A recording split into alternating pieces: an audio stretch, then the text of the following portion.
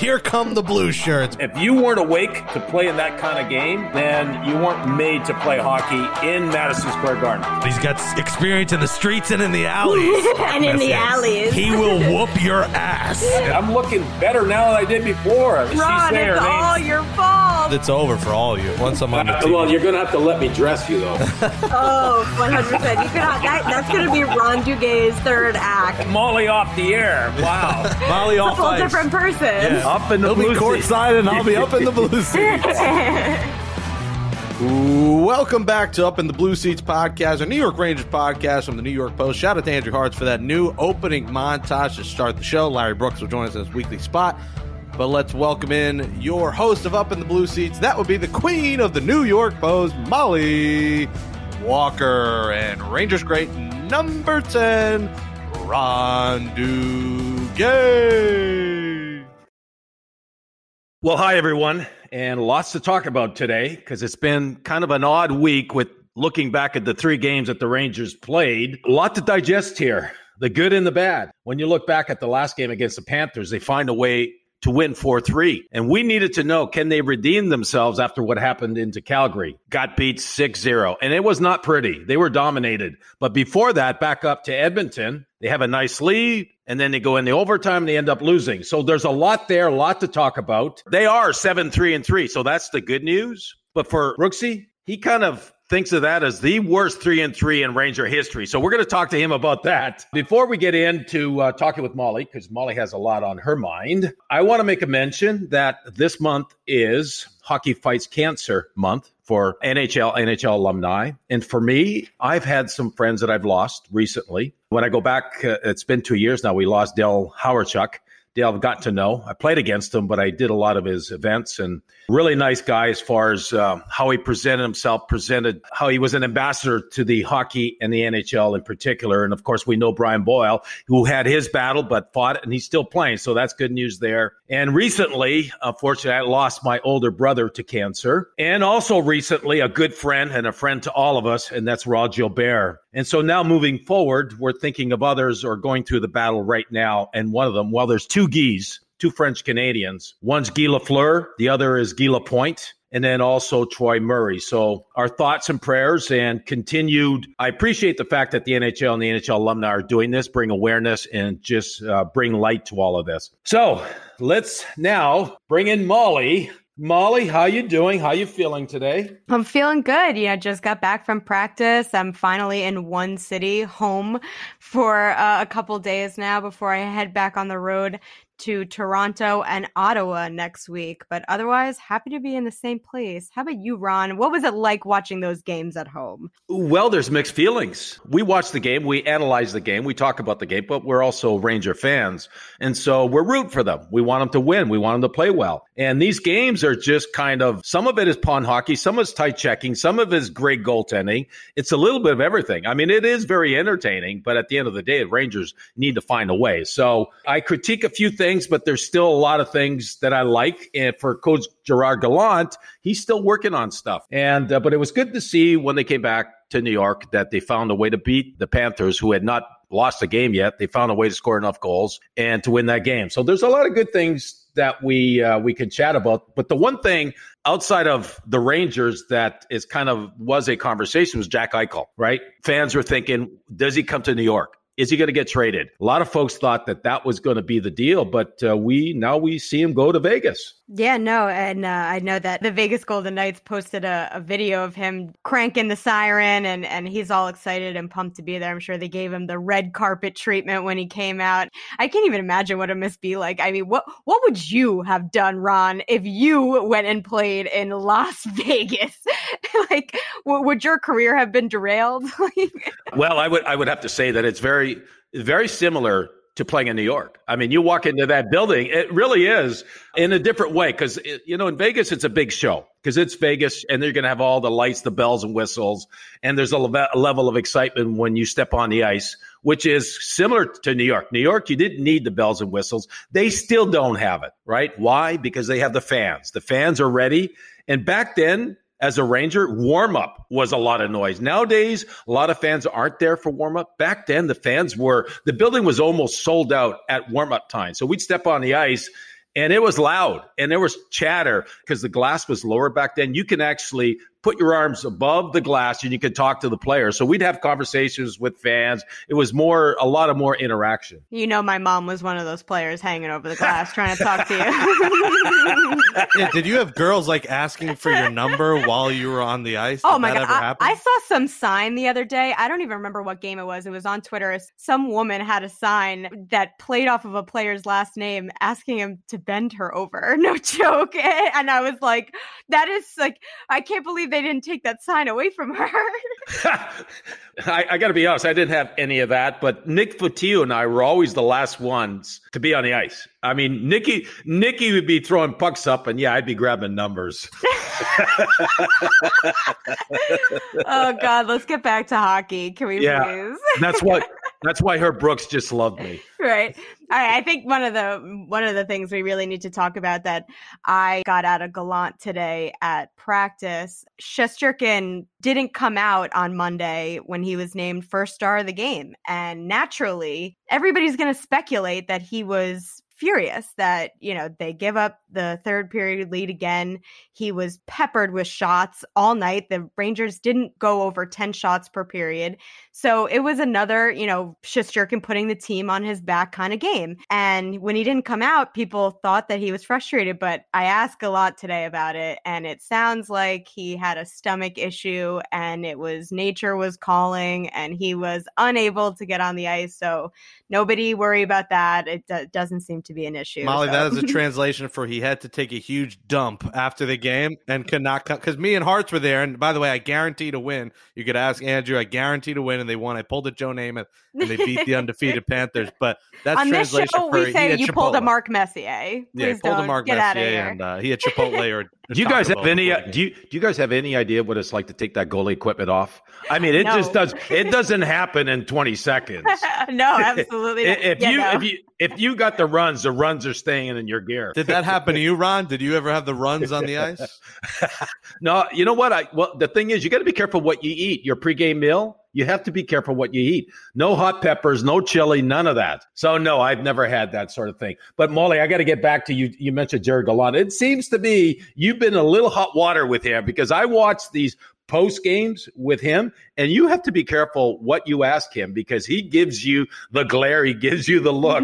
Yeah, absolutely. I mean, I think everybody is listening to this podcast and everybody else that was watching MSG that night saw that we had a little bit of a testy exchange, but it's part of the gig. Emotions run high. It was obviously a very ugly game and he was understandably frustrated but it's okay. Gallant and I had a sit down today after practice, cleared the air, and we both had a mutual respect for one another. And, you know, it happens. It's part of the gig. And, you know, Larry texted me after the fact saying, "You welcome to the club." I think everybody knows that Larry's been in that spot before too. So it happens. Emotions run high after the games. But, you know, I think one of the things that we got a little off track and we didn't see eye to eye on was that I was referencing something that he said back in training camp. And I was just trying to understand better what he was trying to do with Lafreniere, and he just didn't take it well, understandably. But he said he understands that I have a job to do, and I said I understand he has a job to do, which includes protecting his players. But that's just part of the gig. But all is well and good, so no worries. Well, here. Ron, we need to hear about this because there was a testy moment, and that conversation between you two. What does he say? How long does it go? Is he getting you lunch? Like, what happened? It was quick. You know, I basically just asked him about how he talked about that. He doesn't think that young players playing on the fourth line get much out of that. And that is something that was a stark difference to David Quinn. As we saw, he played Vitaly Kravtsov on the fourth line all the time. So to say that, and then obviously having Lafreniere, he skated on the fourth line in practice the day before. And then he actually put him on the fourth line in the game. Practice and game are two completely different things. The fact that he stuck with it and kept him on the fourth line in that game, you got to ask about it. For us in that position, we have to ask about it. So I referenced that quote and said, but this is what you're doing. So what is Lafreniere getting out of this? And well, I didn't exactly get to finish my question before he made it clear that he did not appreciate it. He just said, he didn't think that at that moment in time, it was the right time to speak about it, which I understand. But obviously we have early deadlines the next day and we weren't speaking to him until 6 p.m. the next day. So I had space to fill in the New York Post. So that was naturally one of the bigger storylines of the game. So Nat, I asked about it and it just didn't go over okay. And then that's fine. Well, Molly, two things here, okay? We are all missing the Tortorella Larry Brooks confrontation, okay? So this could be the new. I know. Right? You're not the only, but everyone was like, oh, Gallant versus Molly is the new Torts versus Larry. And I was like, please stop that. I really don't need that in my life, please. No, we hashed it out. No hard feelings on our front. And the other thing about Lafreniere on the fourth line, you know what comes after the fourth line, right? The minors. Not necessarily in a bad way. It wouldn't be the worst thing for him to go down and play a couple weeks, 2 or 3 weeks, maybe 10 games in the minors, and where he could just relax, be in a power play, kill penalties, get a lot of ice time, build some confidence, score a few goals. It would not be the worst thing. We can discuss that at a different time. We also have questions from the fans, from our Post Sports Plus members who ask about this in particular, but it definitely was clear that the Rangers coaching staff was not pleased with Lafreniere in the games leading up to his fourth line assignment.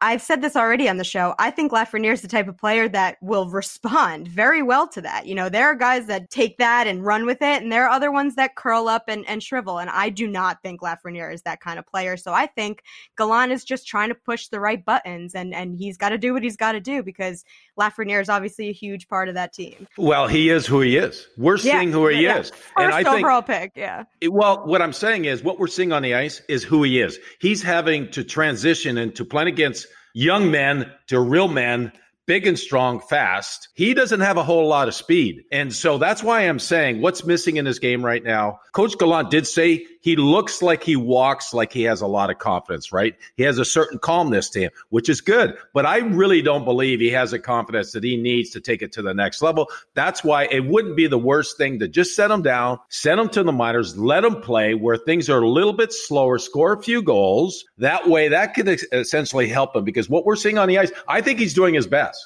And he's having to come out of a comfort zone that he was in playing junior hockey, which was he didn't have to hit anyone. He didn't have to play hard. He just managed to puck, score goals, made some plays. He was just great. But when you're having to play against men, it's different. Well, if Lafreniere goes down to the minors, I'm going to leave it to Larry to ask a lot about that one. Well, I would think that coaching would give you the same answer I'm giving you right now. Is listen, we just need to take the heat off of too much pressure. Let's just go, let them go out and play, go have some fun. And Gallant wasn't the only one that was mad after the 6-0 loss to the Flames. One of the leaders of his team, Chris Kreider, was mad, and here's what he had to say about that loss Saturday. Stings. Don't let that ever happen again. But we need to go home. We need to get better in a hurry. We need to work on our process. It doesn't matter what the score is in the game. We need to play the same way. We need to trust each other and trust the system. And can't get away from that, regardless of the situation and the context. Over 82, you gotta lean on your system, lean on each other, and continue to do the little things over and over. We're showing flashes here and there. We're showing flashes of being good on the walls, forechecking well. Good teams don't show flashes. They do it consistently over and over and over again. And I know it's a long year, but it's time for us to figure it out in a hurry. Wow. Okay. Well, this is what I'm thinking, guys. As you know, I was a player in those situations. What I would say to them, or I would have said to the dressing room, someone get angry. Someone get angry. Someone go do something. Someone's angry that you're losing and getting your ass kicked. And we're not really seeing it. We didn't see it. And when you think of some of the players that were brought in for that reason, no one really responded. So I think it was addressed. You got to address it. The other thing is you don't want to go out and do something goofy where you get taken bad penalties and get suspended. But still, someone look like you're angry. And we didn't see that. No, I totally agree. And as far as Kreider's comments, I mean, he catches a lot of flack online that I've seen. Just him as a player and whatever people's opinions may be of him. But he is the most eloquent speaker after those types of losses, and he just has a knack for knowing what the team needs to hear and putting it into perspective in a respectful way, but in a way that's also motivating. You could tell by the look on his face how disappointed he was. And he didn't just call out the whole team. He singled himself out in particular as an individual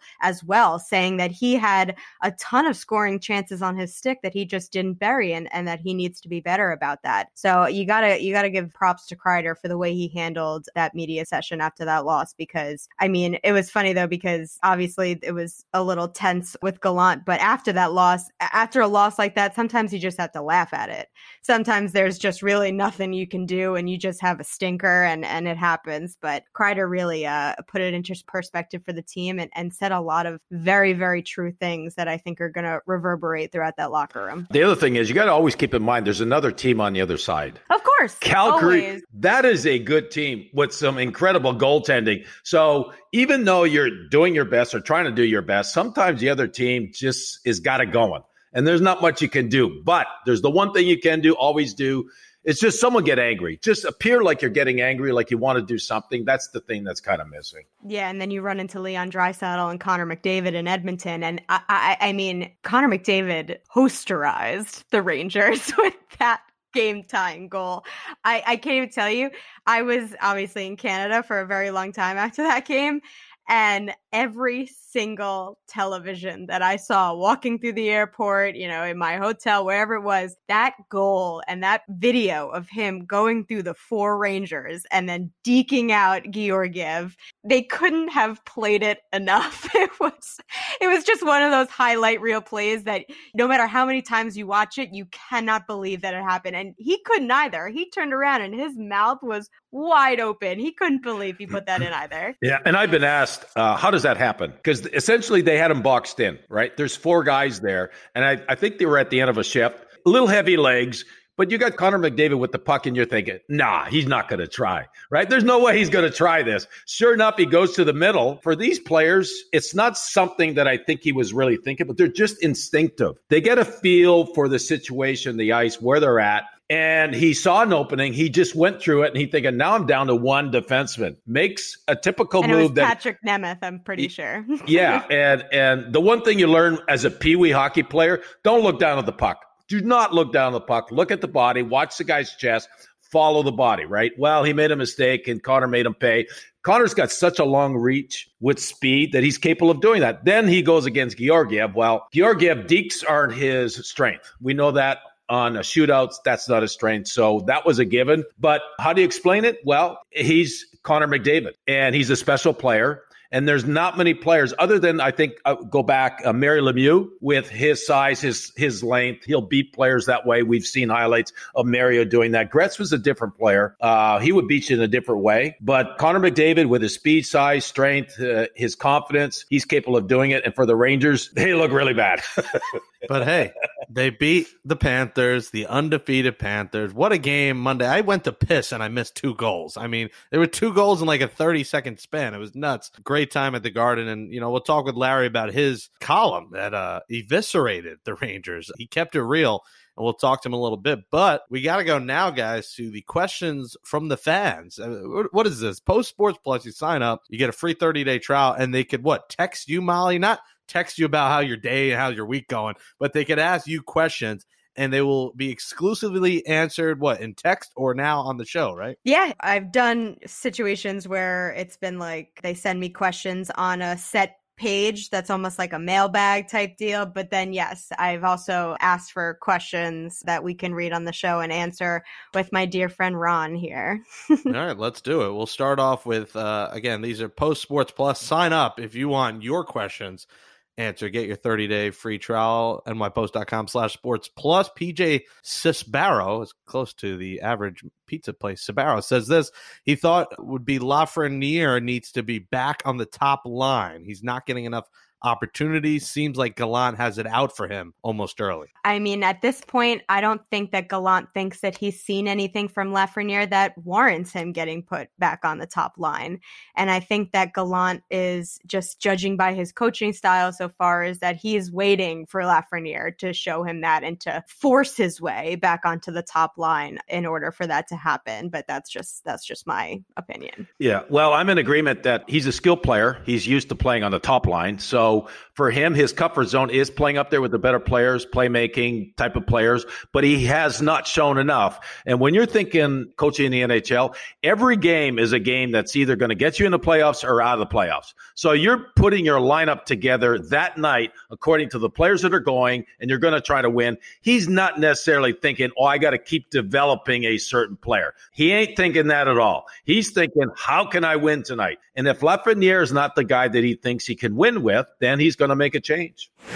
Frank Raffel, similar question. You don't need to answer this. Also wants to know, why does Gallant relegate Lafreniere to the fourth line when he said he wouldn't do that when he was hired as coach? His other question was, and why not name Kreider captain? And the third question, why are you playing Dryden Hunt and not Morgan Barron? As far as Kreider and captain, I'm in agreement with you. I really am. And Ron and I really dove into this earlier in the season about how it was a little bizarre that Rangers management backtracked on not naming a captain. And I actually spoke to Jacob Trouba 101 today and tried to get into it a little bit with him. But at this point, they just want to get past that whole stupid saga. Just like, we're going to have a captain. Oh, just kidding. No, we don't. Now we have 6 alternates. So he's leading on the ice right now as well. Chris Kreider has been far and away, aside from Igor Shesterkin, the best offensive player on that team. So as far as Dryden Hunt over Morgan Barron, I think Dryden Hunt has played to the role that he was brought in to play. And I think that Gallant appreciates that. And as long as that continues, I think that he is ahead of Morgan Barron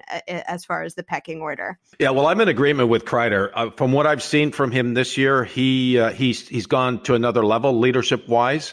And I think that it's something that he could use. It would help him continue playing the way he's playing if he had the C. And a lot of it is being more engaged, be physical, and continue to try to score goals. But he's an older guy on the players, on the Rangers. He's been around. I think he's earned it. So I think it would be he's the longest tenured guy. There you go. And so Kreider has leadership qualities, and I think you give him the seat and he'll represent it really well. And then as far as an assistant, I like the way Trouba's playing this year. He's a lot more physical. He's playing harder to play against. And you give him the A, I think it would be enough for him to feel like I am a captain, maybe not the captain, but I'm a captain. And then thirdly, it would be Strome possibly, or you could give it to Fox at this point, but I don't think Fox needs to be a captain. I think he just needs to concentrate on being the best player that he is, win another Norris Trophy, no distractions, no nothing. Give him another year to just kind of not having to carry the weight of being a captain. Give it to Strome, and I think that those are your 3. Adam Fox, the pride of Jericho, New York, where the most beautiful woman I dated was from back in the day in college. Shout out to Brooke, who's now getting married. Do you have any pictures, Jake, of her?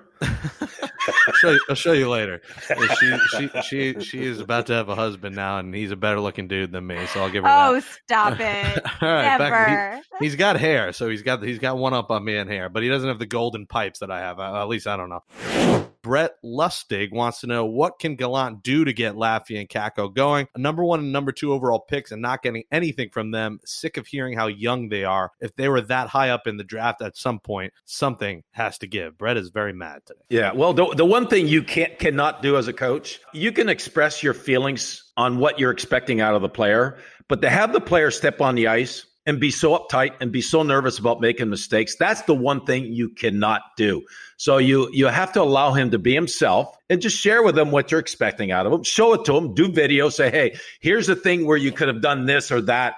Teach him, talk to him, but let him know, look, if you're not scoring, you need to be doing something. You need to run somebody over. You need to show like you care, and everyone can do that, but still go out and have fun. Go have fun, relax. You cannot put pressure on these guys where they feel like every time they're near the puck, they feel the coach's eyes on their back of the head. That can't happen. That will make things worse. Yeah, and Brett, I know you're sick of hearing how young they are, but that's honestly the number 1 point. And kind of going off what Ron said, if you think about how David Quinn handled the team and how he did things, it clearly did not go over well, especially with how all the players have talked about that Gallant's system is so much more simple and they're not so much worried about policing themselves and it's not overcomplicated. And that's, I think, a place where David Quinn went wrong with that locker room. So I think that players like Lafreniere and Kakko are actually going to do a lot better under Gallant's system. And again, it is just like, of course, you don't want to hear about the young aspect, but if you think about it in a even bigger picture, this is their first 82 game season traveling. Like, that's all you need to know. And the Rangers' schedule at the beginning of this season has been absurd, coming from someone who has been with them every step of the way. I can't even keep my eyes open when I'm just writing and looking at a computer screen and sitting down. These players are playing a physical, very taxing sport on top of it all. So it's been a learning curve, 100%. So you got to be patient. Got to be patient, Brett. Yeah. So I can speak from experience. When I look back at my first couple coaches when I was in New York as a New York Ranger, Jean-Guy Talbot, very old school in my first season with John Ferguson, the manager. And then after that, I got Freddie Shero. Well, I don't think I had Freddie. If you played hard, he would actually double shift you. So, with me, I'm going 100 miles an hour. Whether I'm getting anything done, it doesn't matter, right? I was just working hard. He loved it. And there wasn't a whole lot of pressure of X and O's, do this, do that. Play hard and everything's fine. So I was able to develop with coaches that weren't putting their big, heavy finger on me. So I was able to have fun, relax, and just go do my thing. Molly, of course, the one game I go to, she was too tired to come. I said, come as a fan on Monday. She's like, no, I'm good. Couldn't get her to sit up in the blue seats or down in the blue seats with us. Yeah. George Jelich says the defense was much improved last year. This year, it's terrible. What happened? I disagree with that statement to some degree. I agree that they improved so much last year, especially toward the tail end of the season. But I think that in the beginning of this season, the defense, wasn't that bad. They've poke checking very well. Their positioning isn't awful. But I think that the defense is still trying to become a cohesive unit, I guess, if that makes sense. And I also think that they ran into just a lot better teams in the last couple games. And Kreider pointed it out himself. They haven't beaten the Calgarys and the Edmontons of the world just yet. And it might take a little bit until they do, because that type of offensive star power is hard to handle. So I think it's just also about the opponents as well. Yeah, I'm not seeing them as not being as good as last year. They're still having to adjust. The pairings having to adjust. We have a Norris Trophy winner. Trouba's kicked it up a notch. He's playing much harder. And then a lot of it is when you're playing defense, you're having to rely on the centerman. You're having to rely on wingers, holding guys up, all of that. So it's not just the defense. It's the forwards also. For the Rangers, they've been very offensive minded, and they're still learning to play under Gerard Gallant's system of not being so positioned, not playing such zone, where they're being relaxed. And I think they're sometimes overhandling the puck just from being allowed to make plays, which Coach Quinn, everything was very specific. They're still trying to figure that part out. Last question here before we get to Larry Brooks. Joseph Lubrano says the team needs a true two-way second-line center. Strome, Hedl, and Rooney are suitable for third and fourth line duty. Team still needs some roster changes. I think waiting till the trade deadline to make changes means Igor will have to stand on his head many games this season. I don't disagree with you at all, Joseph. I think that the next thing that the Rangers need to do is address the top six, whether it is a second line center or just another top six winger. The Rangers changed the look of their bottom six entirely. So now that it's this just gritty, grinding unit, but they need a little bit of that in the top six as well, because more often than not, a lot of those top six guys are getting bodied off the puck left and right. And it was a real big issue in Edmonton and Calgary in particular. Yeah, see, I don't have a problem with Zibanejad and Strome. Often it's not just the centerman, it's your line mates. And both those lines, you got Kreider, that works well with Zibanejad, and then Panarin with Strome. Those four work well. It's the chain breakers. I call them a chain breaker. So if that other winger doesn't complete a play, can't make a pass, can't receive a pass, and that line gets broken up where you're having now to defend to get the puck back. So yes, I am in agreement that the top six aren't complete yet. So part of it is not the sentiment, it's the wingers. And the last question comes from the Podfather. He wants to know, Ron, you made chili before we recorded the show. Are you getting the runs mid-show right now, or are you good? Wow, thanks for paying attention. It's the holidays, and I'm so wildly uncomfortable. Yeah, I got to tell you, I make it hot and spicy, just like my women. Boom! That was too easy. Oh, Don't open the door for me. All right, let's close the door in this conversation and talk with Larry Brooks next, right here and Up in the Blue Seats. Joining us on Up in the Blue Seats now is our Hockey Hall of Fame Rangers beat writer at the Post, Larry Brooks. Follow Larry on Twitter at NYP_Brooksy and read him in the New York Post as well. Larry, just what have you made of the Rangers' recent third period performances? Well, the fact that they've been outscored 9-1 in their last 3 and 11-1 in their last 4, I think probably explains it all. I'm not sure how to explain it, except that their game, I think, has become more and more disconnected as the year has gone on. They've had some pretty good first periods, or acceptable first periods, pretty good into the second sometimes, but they just haven't been able to sustain it at all. I can't tell you why, but they just seem to me to be reverting to a game in which they want to play in wide open spaces. And they've played some pretty talented teams who have been able to pick them apart. And I'm not exactly sure why the third period has been such an issue for them, but it's obviously something they've got to correct. I think if things aren't corrected a little bit, then it's going to need a further analysis. Hey, Larry, how do they work on practice? The probably the worst goaltender abuse that I've seen in the last game against Shesterkin, something we thought that was going to be addressed, but it was probably the worst I've seen, and no one really responded to it. We know that that's what's going to happen now. Shesterkin being their best player, they're going to go after him. Coaches on the other side are going to say, listen, we need to get in his face. That's what we saw. We got no response from it. Yeah, I don't think you can deal with that in practice. You can certainly deal with it in meetings. I would be surprised if this was not addressed, if not immediately after the game on Monday night, then today. I think they will be on heightened alert. I'm not sure what exactly happened. I honestly don't know what's happened in the last couple of weeks, because I know that, say, the game in Nashville, anytime a Ranger was touched, you saw all 5, his 4 teammates came to his aid. And Shesterkin was bumped early in the Nashville game. And you saw the 5 players on the ice, 5 skaters on the ice come to his aid. I don't know what happened. I don't know why there was no response on Monday. It was bad. I think, though, now it's on the front burner, and I would be shocked if it's allowed to happen again. I would be. I mean, if it happens again, then there's something wrong. There's something wrong with the makeup of the guys on the team, but I wouldn't expect it to happen again. I would think there would be a response next time, because I think that was one of the major takeaways from the game on Monday. Well, having said that, Ryan Reeves, who was brought in to be Ryan Reeves, great guy, good in the room, good.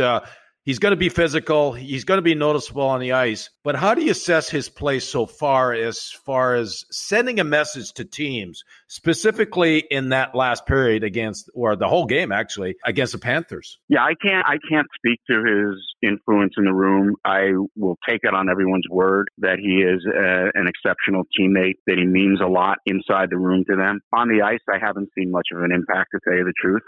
He throws some big hits, but I haven't seen the fourth line be the kind of momentum-changing line I think that the Rangers envision that unit to be. I haven't seen Reeves, who did miss some time with an injury, and he actually had, we know his leg was injured twice, actually, in the first couple of weeks, once in an exhibition game and once the second or third week of the season. So maybe he's not 100% healthy. We'll give him that. But I haven't seen that he's made much of an impact on the ice. Now, off the ice, maybe he has.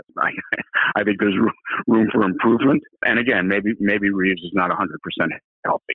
That's always a possibility. But he was healthy enough to throw a few big hits in the game the other night. But I didn't think they had much to do with the game. Larry, lots of discussion already surrounding who the Rangers should be going after on the trade market. I'm just curious curious to hear who you think the Rangers should be targeting at this point in the season, if any. Well, I think there are two tracks the Rangers are on. One, starting with the cap squeeze next year, anybody they get is going to have to be on a manageable, controllable contract. They cannot pick up anyone for next year who's making, I don't think, more than $4 million a year. And that can't balloon in the next couple of years by arbitration. Their long-term trade prospects, I think, are fairly limited unless they can find a younger player, who is another team is looking to move. It's different when it comes to rentals because the Rangers are going to have amassed enough cap space going forward through the season that they can essentially add anybody they want when it comes to adding players on expiring contracts this year. And there are a couple I mentioned the other day. I think, if San Jose wants to move Thomas Hertl, then he is the guy for me. I mean, he is the best player, I think, the best center who's going to be available on the rental market. But San Jose may try and sign him. And, San Jose probably will be in the playoff race. Most teams are in the playoff race. So, I don't know that he is going to be available. I looked at a couple of other players who they might target at the deadline, but, there's a long way between now and then. And again, it depends on whether teams are going to hang in and shoot for a wild card spot or whether they're going to dump their guys. I mean, you take a look at Calgary, Johnny Gaudreau is a pending free agent. They are one of the best teams in the league, so are they going to make one of their top six, one of their top line players available? I'm skeptical on that. And that applies to a couple of other rentals. Larry, I know we're only 13 games in, but what are your overall thoughts in looking at other teams in the NHL? Because I'm looking at certain teams, all of a sudden, LA's winning, Anaheim's winning, Jersey won a big game, the Islanders were slow, and now they're back on their feet. Is there something that's catching your eye about what's going on in the NHL right now? Well, I do think some of the teams that have some younger players are unexpectedly successful. I think the Devils certainly seem to have coped extremely well without Jack Hughes. Surprises me. It does. I thought that when Hughes went down, their season probably was going to go off the rails, and it hasn't. They've been a pretty good team. And I think that's probably the takeaway, that some of the younger teams in the league are winning early. I don't think there are that many conclusions to be reached this early in the year, except for the fact that the Rangers are going to have a very, very tough time making the playoffs. All righty. Thanks for your time, Larry, and we'll have you again on next week. Thanks, guys.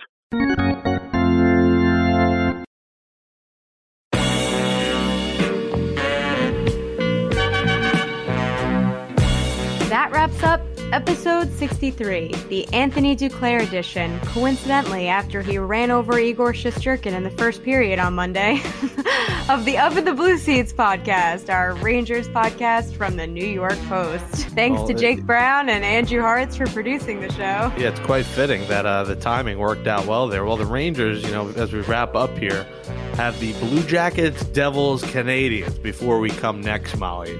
Do they win 2 out of 3? Do they win all 3? Do they win 1 of 3? Make your prediction right now. I'm not in the business of making predictions. Don't ask me that. Well, do they beat the Devils at the Garden on Sunday?